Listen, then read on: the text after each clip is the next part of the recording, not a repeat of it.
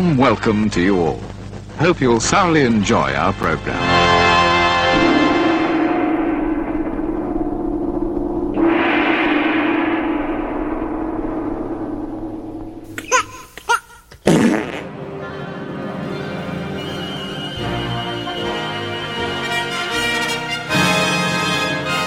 Oh, hello.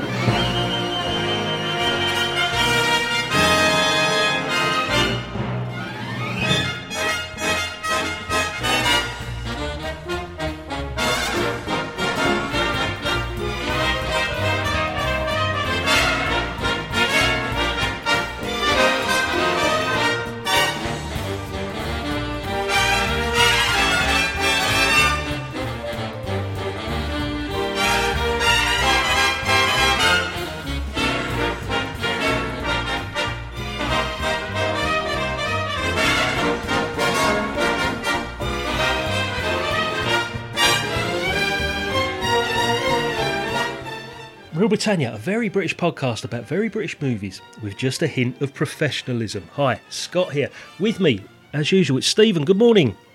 Morning, mate. How are you doing? I'm very well, sir. We are honoured to be joined by another friend of the show, back by popular demand, it says here. Mark, hello. I wrote that. Yeah. He did write it, yeah. Hello, how are you? How is everybody? Looking forward to this. This is... And, it's a pleasure to be on with Stephen as well. Absolutely. I've enjoyed your episodes previously that you've done, so it's nice to be able to do a show with you. So thank you for joining us. Yes. Yeah, cool. Bit of intelligent conversation for a change, hopefully. So let's see how it goes. One out the three, eh? You're an optimist. I know. This is why I invite you on. I'm going to say he's not met me before if he says I'm an optimist. Now, we were talking off air that tonight's choice of movie sort of came about as an unfortunate sort of accident almost, Mark. Am I correct in That's right. Yeah. We'd recorded about Melody, and I think off air, I don't think we did it in the episode, I was saying that one of the songs, which was the one that goes la li la li la la la in Melody, reminded me of a lot of the song at the end of Please Sir, Which is what the Cilla Black song, and you couldn't quite remember it. You couldn't quite remember the song. No. But I do remember, and then, lo and behold, you suggest we do this film sometime later. Do you know what? I thought it'd just be a perfect sort of introduction to the first Real Britannia review of a British TV sitcom that made it to the big screen, because I'm pretty sure this must have been one of the first. This is 1971, isn't it? And Yeah, I think there was an Alf Garnett one before it, possibly, but I could be wrong. Yeah, possibly. I could be wrong. It's one of the early ones, that's for sure. We know that. So, without further ado, Please Sir, from 1971, we'll be back straight after this.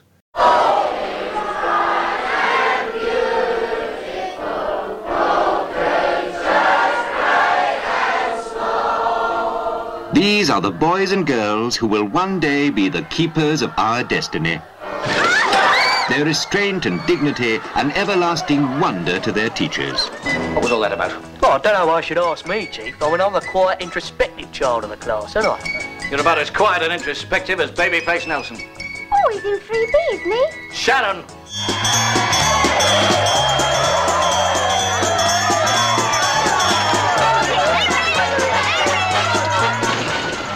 The kids around here, Price, haven't had much of a chance, you see. Well, if we care, I mean, if we commit ourselves, and if one kid responds, that's all it takes. One child, and our job is worthwhile. Get naughty! Any similarity to actual events or persons, living or dead, is purely coincidental.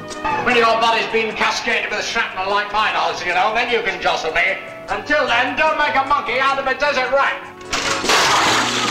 Please, sir, or madam, get on this coach and enjoy a real holiday. Mr. Hedges, please. That's quite enough of that sort of thing for one day, thank you. Come and join the famous Fen Street Scholars, Class 5C. Hey, will you shut up, everybody? Raquel Welch! See what a change of air does for these children of nature. Where'd you get more from, you little gutter snipe? Out of my blooming garden! Misdirecting operations, Fen Street's general factotum, Norman Potter. Heading the faculty, Miss Doris Ewell. Headmaster, Mr. Cromwell. And the erudite pupils themselves, the Fen Street gang. Right, Mrs. Abbott, I'll see your little soldier across the road. Oh, Charles, dear. You argumentative cow. Please, sir, is a wonderful world of civilized creatures. At any level, it's a comprehensive education in how to be wholly entertained. Please, sir, or madam, take your partners to this one. The song goes la la la loo, I love you. La la la lee, do you love me? La la la la, please say that you do.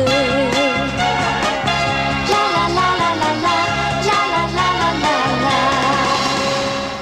Please Sir, released in the UK 1971, directed by Mark Stewart. Screenplay, John Esmond, Bob Larby. We will be talking about those two guys.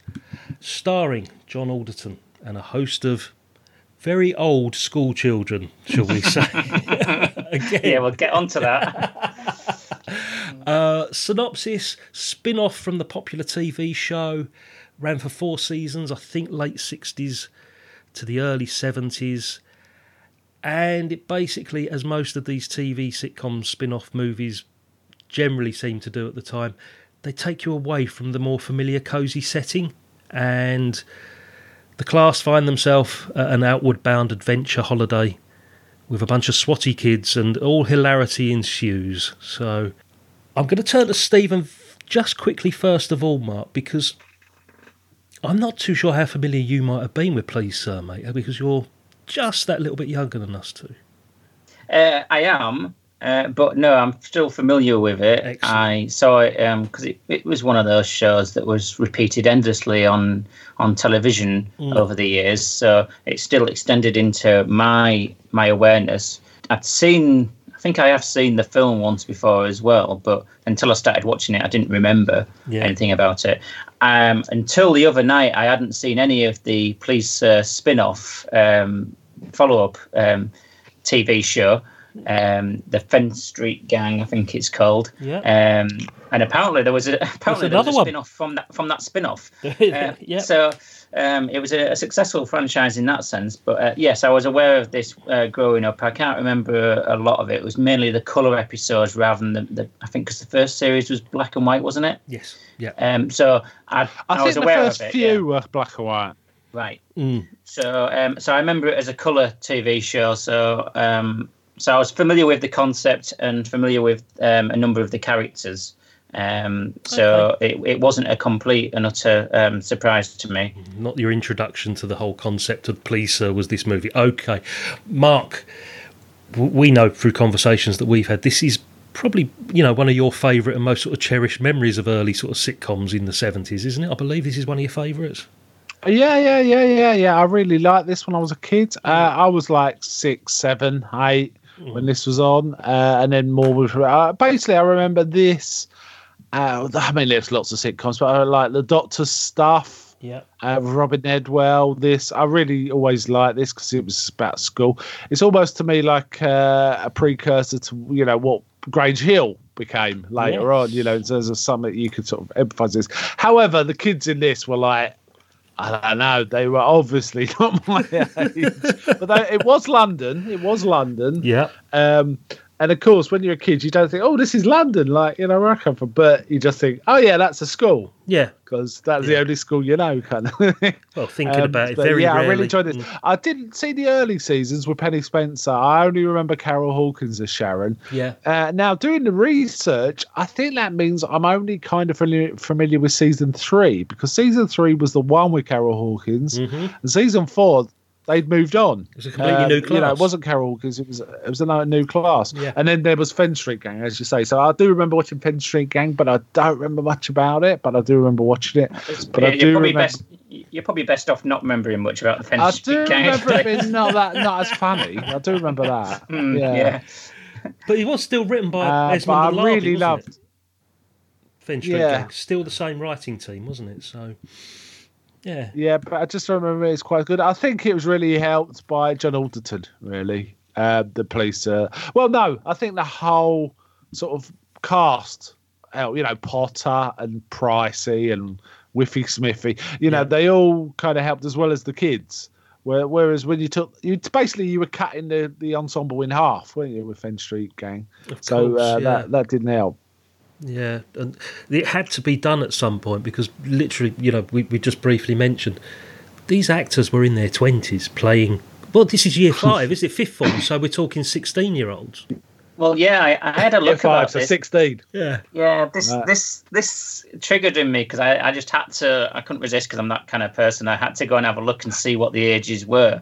I had a look at this, and John Alderton was 30 when this was filmed. And David Bowie, who plays Frankie Abbott, he was only like 2 years younger. And the thing is that he himself, Frankie Abbott, he was 28 years old when this was done. And the rest of them were like 27 and 26. And I think the youngest out of all of them happened to be 22. And that was pushing it as far as the lower age range. So it's traditional to get people who are into their 20s playing teenagers. We already know that, but this seemed to be the extreme, really, as far as what we've experienced. But people just accepted it, though, didn't they? So yeah, it's. Yeah, I think the setup just made it kind of work. The only one that really ever stood out to me when I was watching this again was Duffy, because Duffy looks about 35. And I think when that actor was 12, he probably looked 35. He's just had one of those old faces. Yeah. Kind of thing. Yeah. But we didn't think of it at the time. It didn't bother us, probably because we were younger than 16 at the time anyway, so we just thought they were older kids. Yeah, everyone looks old. Yeah, everyone looks old. But looking back at it now, this time, I mean, it is glaringly obvious, but it didn't detract from the enjoyment of the movie for me. I just thought it was quite funny, there's just the whole situation that there are these older people playing teenagers and having a bloody good time. We get like a few years later with Grease, though, right? We have John Travolta's. Do you know what I mean? So it's like a thing in the 70s that was fine. Well, it was a thing that was lampooned on the young ones at one point. They had one of the cutaways to Ben Elton and somebody else, and there was, I can't remember the actor's name, but he's like 6'5" or whatever, and he was playing the teacher just because he happens to be looming over adult actors who happen to be shorter, but they're in the school uniform. And no, that was lampooning Grange Hill, I think, more than Please Sir, but still there must have been an element of that in there. Although apparently there is a link to Grange Hill in this. Oh, I was just about to bring this up. Can I show you something? You go for it. Yeah, what Stephen is referring to. Mark, obviously you don't know what this connection is. Stephen's spotted it. At the beginning, at the assembly, there's a young child wearing a Brazil football top. Carty, right? Yeah. I didn't recognise him, yeah. Very, very young Todd Carty. He must be about 4. Yeah. He's gone from one extreme to another, 27-year-olds and 4-year-old actors. Yeah, no, I did recognise him, yeah. Just going back to the beginning, and you also mentioning the theme tune, which is played at the end, sung by Cilla Black. The thing that always disappointed me about sitcom movies was that they always rejected the familiar theme tune that we'd always be used to, like the Bless This House would have a completely different theme, or the Rising Damp movie was completely different. And for a while I thought, this isn't going to play it's called Schools Out, isn't it, I think, or something like that. Yeah. And it does, but it plays a very different version of it. It's not quite the same as the TV, but I was so pleased that they kept the familiar TV theme that we're used to. In fact, I think the theme is probably better known than the TV series nowadays to the kids. The theme is iconic. It really is. But strangely, it always reminds me of the theme of University Challenge. It's kind of similar. Yeah. So, and I get the two sometimes, not mixed up, but it's like one definitely as an association with the other.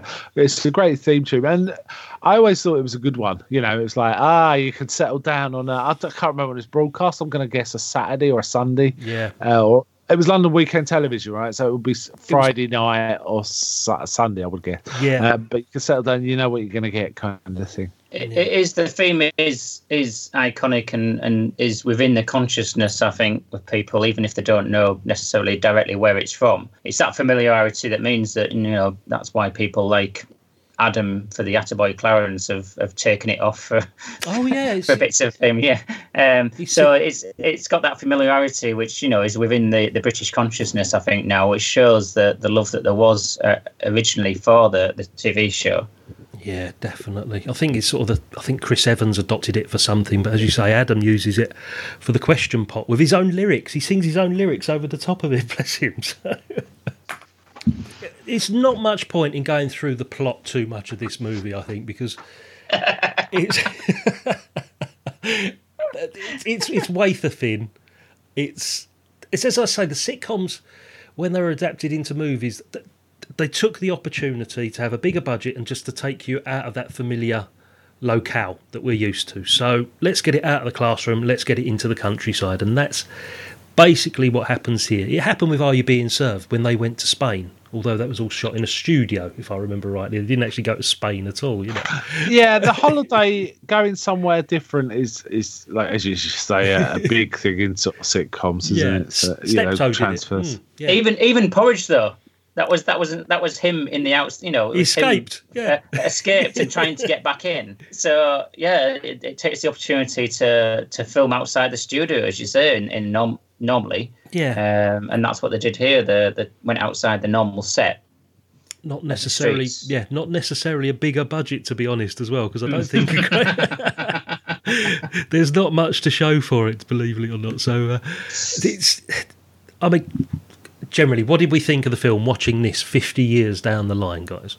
I personally really enjoyed this film. I've seen it a few times. It's not like a big, top 10 ever or anything like that, but it's got a certain nostalgia. There's some nostalgia in there, but I think it still works. And I actually watched this with my daughter, who's 17. Okay, what did she think? Because I was kind of to start off, we actually watched some of the old TV shows together, the first few episodes of season 1. Yes. Which she found really interesting. They're different, aren't they? Because they're 45 minutes long, aren't they? They're longer. They're 45 minutes long. Yeah. They're almost more like a comedy drama than a comedy, but she really liked those. Yeah. Though she found some bits of it a bit jarring because it's a different ethos at a different time. Yep. And I was kind of keen for her to watch this film because it was representing some of that ethos different time in a slightly different way. So we watched the film together and she really enjoyed it as a film, no nostalgia, Of course, yeah. She just enjoyed it as a film. She thought it was kind of interesting, and she's got a very, very highly attuned radar around, homophobia, misogyny, sexism, stuff like that. So I was kind of interested in racism, interested in what she'd make of it. And she said, "Oh yeah, there was a few things, but nothing that really took me out of it because it was from the 70s. So, you got to accept some of these things." She understands. She was kind of more shocked about the girls having short. She goes, "They're going on about us having short skirts at school. Look at those." True. And they are proper short. I mean, this is the height of the miniskirt, I would imagine, because they were like right to their knickers. And I'm like, okay, this is right. I mean, it was like a bit much, right? And some of the outfits Cheryl's wearing, it's like, bloody hell. But she's a grown woman. That's what you've got to remember. She's not a 16-year-old child. Yeah, that's true. But man, yeah. So it was kind of interesting to watch it with my daughter and to say she liked it. She was kind of aware there was a few slightly racist elements. Slightly. Yeah, with Brinsley Ford, yes. Yeah, playing Wesley. I want to mention he was a great addition, actually. He didn't have much to do, but it was a great addition to, someone other than one of the background kids. Yeah. I always liked Brinsley Ford. He was great in the Double Deckers. He was in the Double Deckers, yeah. And he did Oswald. He went on to Oswald, didn't he? Oswald, didn't he? Yeah, Oswald. Yeah. I think he's on. Is it Six Music? I think he presents a couple of shows there every now and again, amongst other things. He's very likeable. He's always been a good presence in everything he does. Brinsley Ford, MBE, believe it or not. Yes, too right. Yeah, bloody right. So, Stephen, from your point of view, nostalgia-wise, I mean, you've seen it over the years, so first time watch properly for this movie. So, what were you thinking? Second. So, how did it stand up for you, mate? Well, I think this is the first time me watching it to actually pay attention to it properly, rather than it just being something that washes over me. obviously I don't have the nostalgia element that you two old chaps do with regards to the watching it at the time when the TV series was out and things. But I think the film as it stands is a very much Ealing-esque in its comedy style. Really, it's just that way of doing British comedies with the setup and the way that things are resolved, and the sort of the in between bits where there's people coming together, and it just follows that format. And that's not a negative thing to say about it. I mean, obviously, because that's a format that works. So, although I think that it unfortunately did show a bit of signs of it being sort of stretching what may have been more of a half an hour episode amount of content over a film's length, it still had a charm to it. It's I wouldn't sit here and say it's a brilliant film. It's not, but it's still got a charm to it. And as far as what you were saying about your daughter, Mark, the view of its equality aspects, I mean, it actually shows a bit more progressiveness than some other things of the time. It doesn't shy away and pretend that those issues aren't existing. It doesn't wholeheartedly go into some of the things that were still going on for years within films and TV shows as far as racism and sexism. But it has some bits in there that are a bit sort of, oh, well, we won't do that these days. But for the time, I think it was actually quite progressive and was quite keen to address these issues, to be fair. Yeah, my daughter actually raised that. She said it was kind of nice that you saw that there were some people that weren't, were anti-racism and were taking care. The stewardess that he kind of hooks up with, Penny, is of that mind. As is Hedges, right? Hedges is totally, okay. And it's kind of funny when they find out Wesley has been saying he's terrible to the blacks in the class and things like that. And Duffy's like, you what? Wesley, what you been doing? Exactly. He's just one of them, isn't he? He's just one of their class at the end of the day. He's just I mean, even the bits, I was a bit sort of cautious when they started with the Muslim kid. I was with his prayer mat and stuff, and I thought, oh, where they're going to go on this one, because I couldn't remember.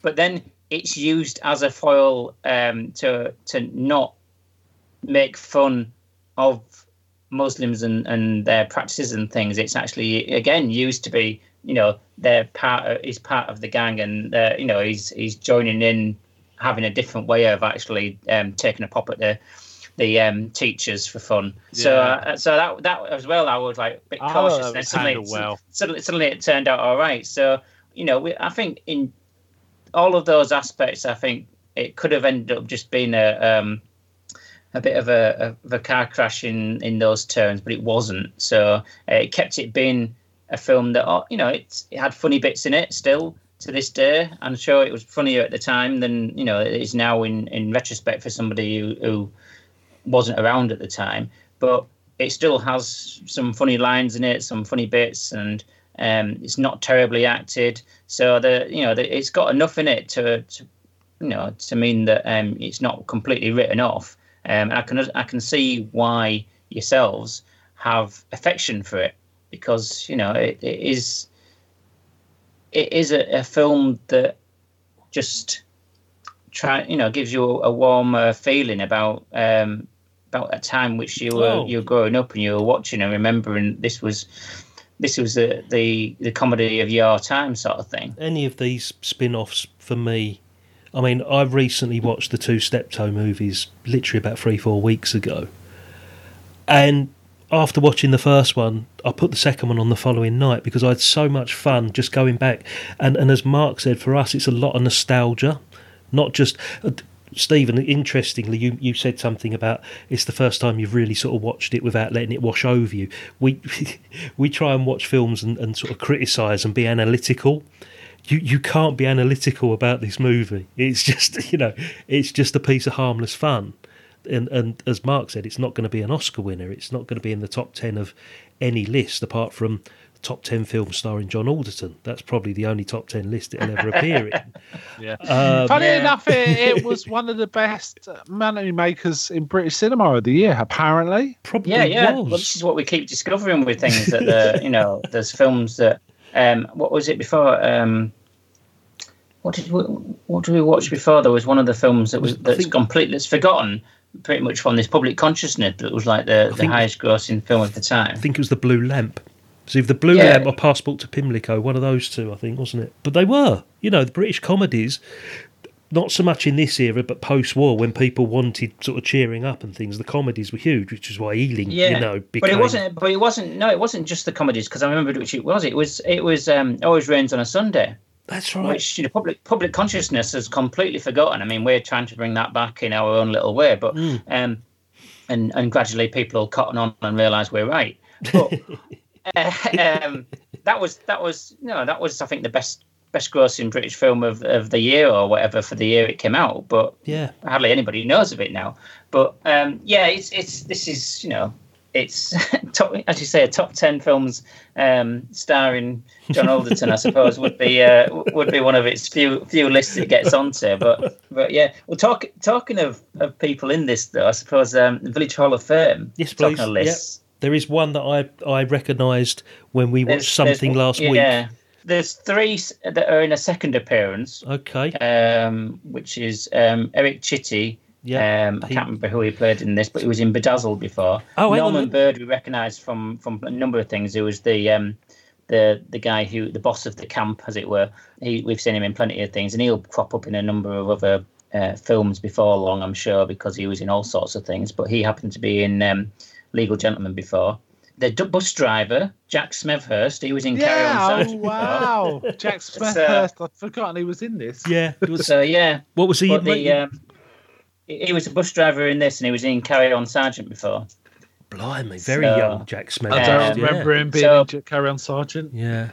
But the one you'll have identified will be the actual one who does get into the Village Hall of Fame, which was in Scrooge and Scott of the Antarctic. So, and his name is Scott.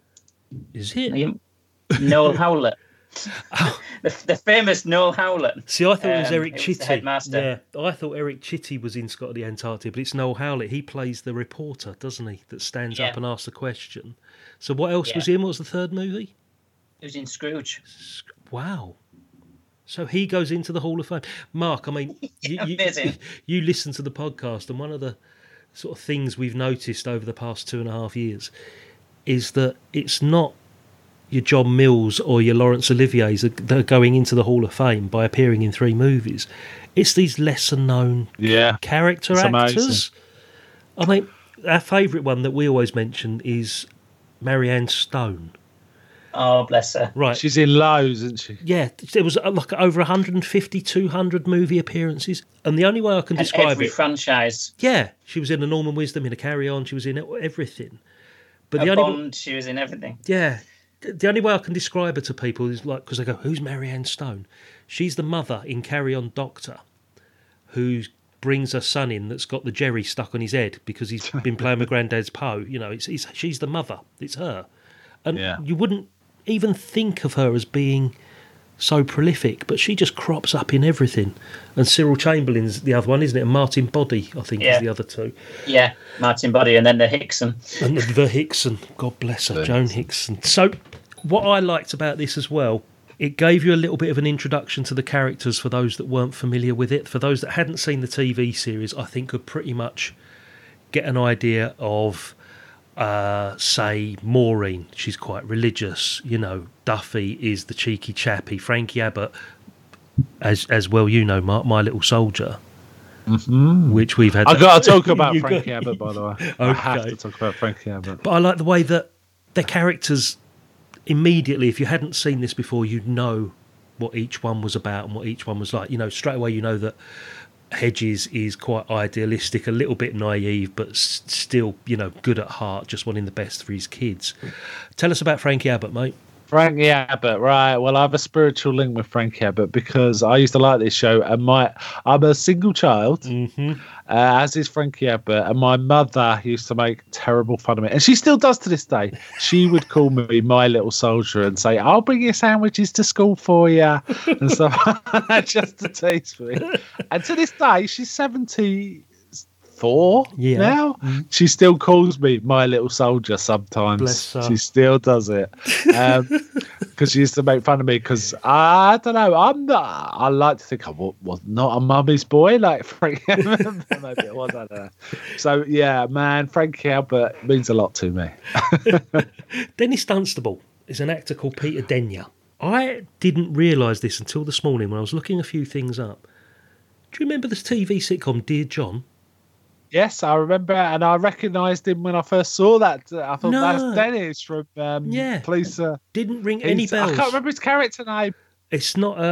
Is it Ralph? I was No, going to say that's Ralph, but not Ralph was the guy that was the Lothario, wasn't he? That always wore the white suit, wasn't it? No, that was Kirk Moritz. Oh, that was it. Yeah, it's Ralph then. Yeah.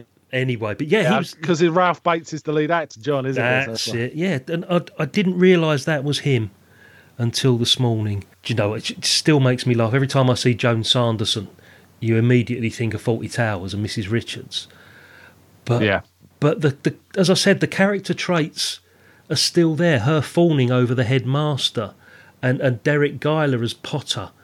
You know, I was a desert rat. I've got shrapnel going to my heart. You know, that was one of the funniest lines. You know, when it became a competition between him and Mr. Dunstable. You know, absolutely loved it. But for me, the movie sort of fell flat in the middle. It was just a bit, oh, here we go, a bit predictable, chucking along. And it wasn't until the headmaster and all the other characters were brought back for the last act or the last sort of 20 minutes that I thought, oh, that's better. You know, it's picked up again because, as you said earlier, Mark, it's not just about the kids, this sitcom, this movie. It was about the relationship between the teachers as well. There was a lot of stuff here that I think informs things like Gregory's Girl. I think maybe Melody and stuff like that does it more. Mm-hmm. But I think the non-sitcom elements of this, you know, the character stuff in this informs, I think, maybe things like Gregory's Girl. I just really liked it. I think the whole cast really worked well, and they picked it up really well from the actual, you know, the TV show.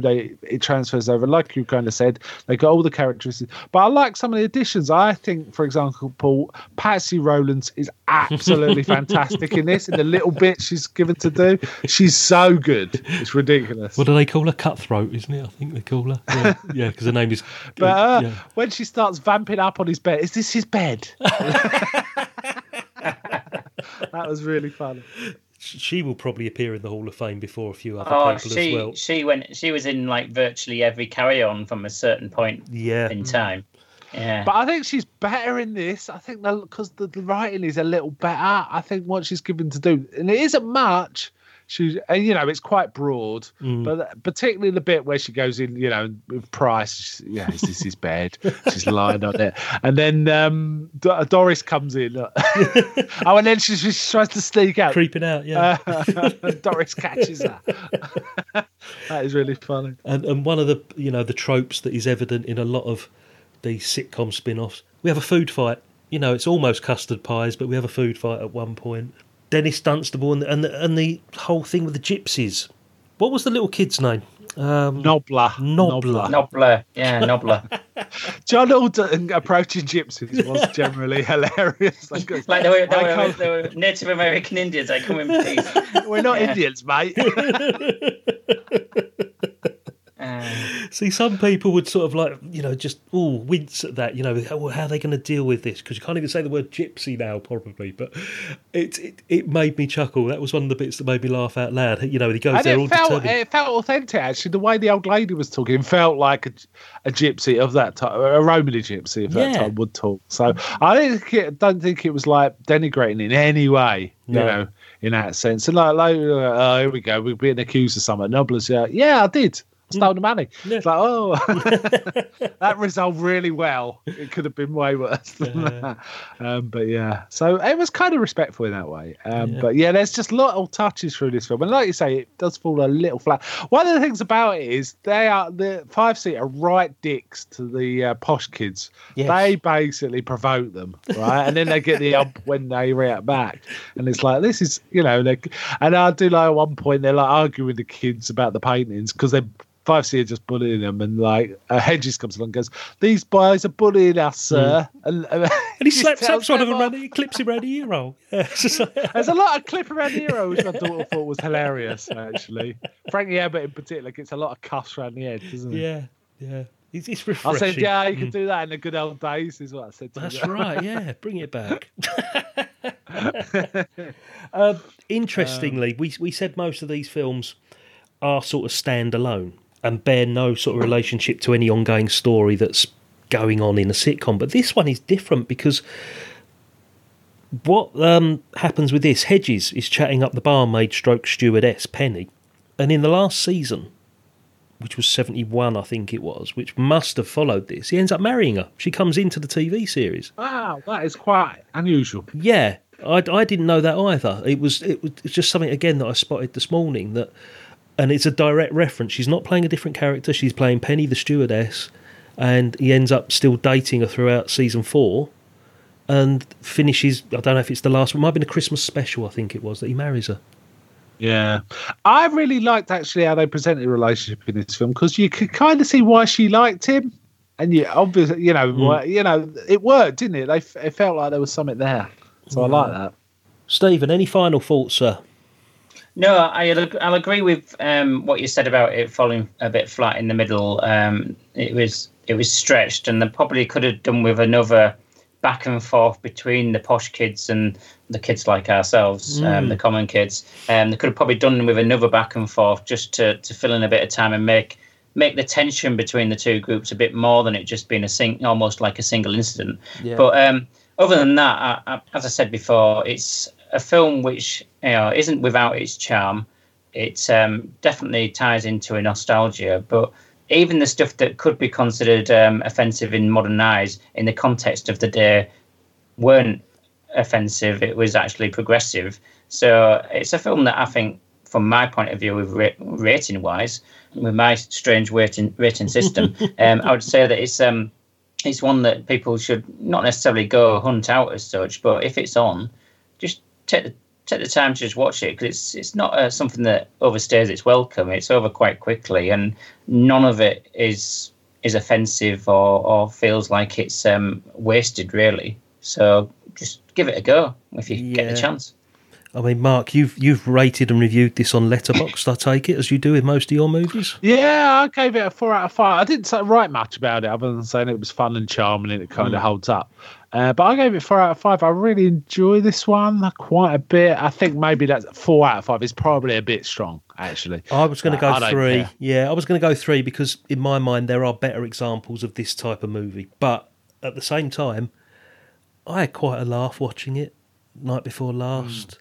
And again, particularly for me and you, it was a lot of nostalgia rather than, I was laughing at some of the memories and just think, oh, blimey, yeah, because I've been doing a bit of a recap on the TV series and I'm about halfway through season 2 at the moment. Okay. Yeah, so Carol Hawkins hasn't even come into it as yet. But even then, I'm finding them quite a little bit repetitive as I'm going on. There's a lot of them as well. There was like 20 episodes to a season, wasn't there? British TV, wasn't it? Yeah, but it's interesting the way it developed from season 1 to season 2. As we say, it was more, like you said, as well as the comedy, there was like the social issues of the time as well that sort of brought in to drag it out to would have been an hour, I suppose, with commercial breaks. And black and white, because it was 1968, 69. It's incredible to think that we're sitting here watching a 50-year-old movie that nobody probably even talks about and saying how much we all three of us enjoyed it, which is great. It's great. This is what Real Britannia is all about. We don't just do the heavy dramas like It Always Rains on Sunday or Man for All Seasons or some of the major classics. This era is very bizarre for British movie making because after the Ealing comedies and things had died and the carry-ons were coming towards the end here, we're starting hitting the TV spin-offs, and also the sex comedies are sort of going to creep in about this sort of time, the confessions films, the adventures films. Yeah.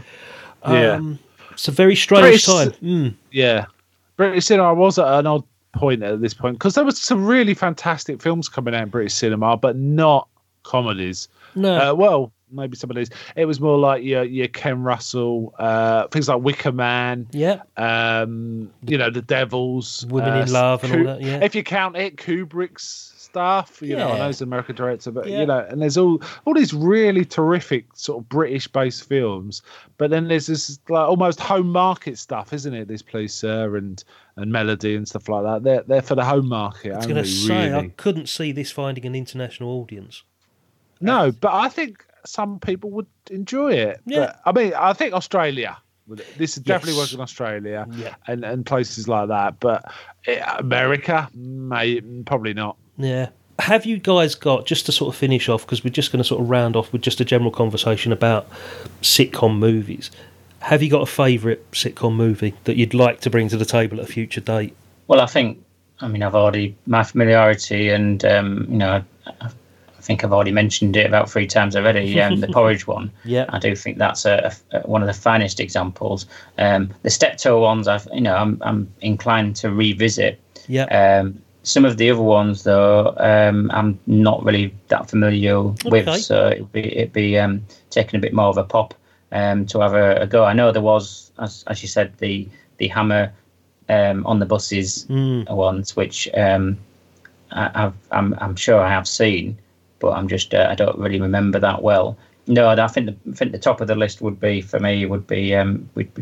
Porridge really. for you. Mark, what would your choice be if we were to do another one? I'd say my top would probably be Steptoe. There's a few others I like though. I think at least the first On the Buses. I'm trying to remember the other two. I can't really remember.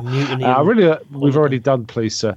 I'm trying to think of some of the others. It depends if we talk about 70s. I think so, because I think that's the golden age. I mean, because obviously, like, Absolutely Fabulous had a movie, didn't they? And League of Gentlemen had their own sort of spin-offs. But I mean, this sort of era, we're talking Bless This House, Rising Damp, Steptoe, the Alf Garnett ones, as we say. Love Thy Neighbour had a movie. Man About the House. Yeah, that was bad. Mm-hmm. That was bad. Man About the House wasn't good. Rising Damp wrecked it because they just took it out of the things too far. Yeah. I quite like Up Pompeii. That was the other one. Up Pompeii. Oh, yes. Yeah, up the front and up the chastity belt with the 3, weren't there? Yeah. Likely Lads had a movie. Which one? Likely Lads had a spin-off. I don't remember seeing that. Wasn't there 2 movies? No, there was 1. Yeah. Yeah, well, that's Ian, Lefrene and Clement. So I reckon that'll probably stand up the way that Porridge would. Yeah. Because they're good at that. I think the ones that stand up are those 2, when it's those 2, and when it's Johnny Spate, and stuff like that. So the Afghanet one, maybe. Yeah. But Please Sir is the other one. Yeah, but we've already covered that, right? I'd like to revisit at least a couple, because I think, as we say, it's a very, very strange period in British comedy movies, and these were massive. There was a good period that every year for 5 or 6 years there'd be 2 or 3 released over the summer. You can guarantee it, really. Yeah, and they're still kind of doing it. There's like an In-Betweeners movie, and that one with Jack White. Oh, what's it called? The teacher one, which is kind of a grandchild of Please Sir, really. The one where Jack White was the teacher. Can't think what it's called. I can't remember. No. I quite like that movie. They go to Cornwall, and it's stupid as hell, but it kind of does make me laugh. And as I say, the In-Betweeners and stuff like that. I just wondered, do you count them Python movies? You probably could. Do you know what? That's a different beast, isn't it? It's not a sitcom. Yeah, the only one that would probably fall under that sort of wheelhouse would be, and now for something completely different, which was sketches from the show, wasn't it? Rather than a big movie using the cast. And as you say, it's still happening with, God help us, Mrs. Brown's Boys had a movie, didn't it? The movie, wasn't it? The movie. Yeah, and Ali G. The In-Betweeners movies were the only ones that really succeeded. But I do like the Jack Whitehall one too. Bad Education. That's the one. Bad Education. That gets terrible ratings, but I actually quite like it. Yeah. But even things like Bottom didn't succeed, did it? What was that? Guest House Paradiso? No, it didn't. Paradiso, that didn't work. And but you can use the same cast in things, and like you said about the Pythons and things, but it's not quite. It's the same. I mean, it's like I suppose there were TV movies rather than general release films, but there was all the Comic Strip Presents stuff, wasn't there, and things. And some of those were, Supercross was pretty good.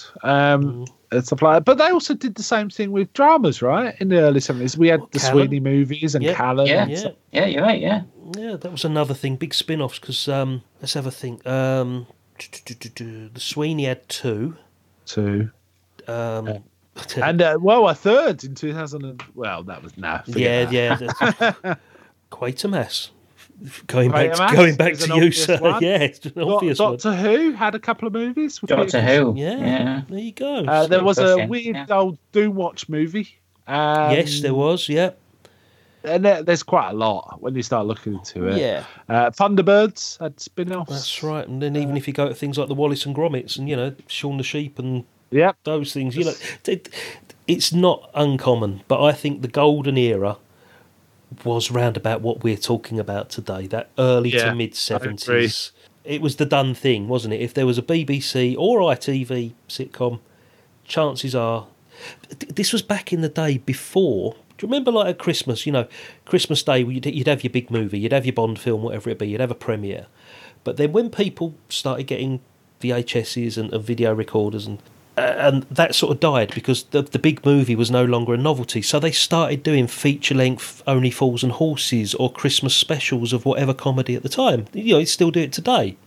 So that's what's happened to it, I think. We're still getting... Feature-length converts like Miami Vice for Only Fools, and there was a One Foot in the Grave long extended one and stuff like that, which is fine. I think that's actually best for it. So it still happens. As a TV movie. Still happens to a certain degree. It just doesn't get the big cinema release. And also, this was probably part of a double bill at the time. Because we always had the 2 movies whenever we went to the cinema. It wasn't just the one. Yeah. So I could imagine this being on a double bill with, I don't know, another comedy at the time. It would have been 2 comedies, wouldn't it? It wouldn't have been a horror film and a comedy together, It's just not done. But yeah, okay. Tell you what we'll do, guys. We're going to take a short break and we'll be back straight after this.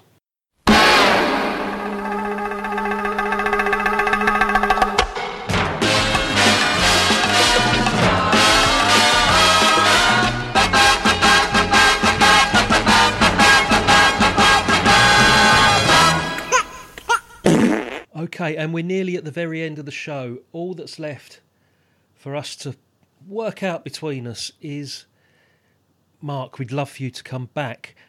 Have you got anything in mind, sir, that we can talk about when you're next with us? Yeah, there is something right at the front of my mind because I actually went and saw this on stage yesterday. Mm-hmm. And it is the film version of what I went to see, and the film is the Rocky Horror Picture Show. British movie, Stephen? Yeah, absolutely. Yeah, I would say so. We can discuss how it is. Excellent. I know that film so well. I'm sure both of you too. Have you got the corset and all that? I'm wearing it now. That's funny. I'm sitting here in gold Speedos. I'm dressed as a French maid, so there you go. And on that note, meant to be, right? Yeah. On that note, Stephen, thanks as always for being here, sir. My pleasure. Mark, very quickly before you go, quick plug for your podcast, sir. Oh, here we go. I'll keep it short. The good, the bad, and the odd. We do everything. And I want to also mention one of the sub podcasts of that, which because it's quite specific and might be of interest to certain people. I run a sub podcast off of that, so you can just use the main one called Anthologic, and that is going through TV anthology shows, mostly horror and sci-fi and mystery stuff, but all sorts of anthology shows. There's unbelievable amount of TV anthology shows out there that most people would not have heard of half of it, so it's worth coming and having a listen. They're short shows. I sort of just tell you about the episode 2 what I think, so it's nice easy listening, so come listen. Yes, and I'm still lined up to be a guest on that, I believe, aren't I? For Tales of the Unexpected. Yeah, looking forward to that. Mark, thank you for being here today, mate. It's been an absolute pleasure having you on board again. Thank you. Oh, it's my pleasure. Mark, Stephen, cheers, guys. See you very soon. Take care. Bye. Absolute shower. A positive shower.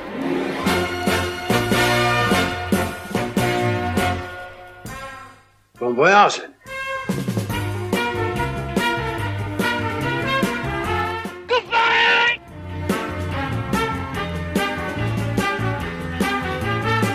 Good luck. Thank you.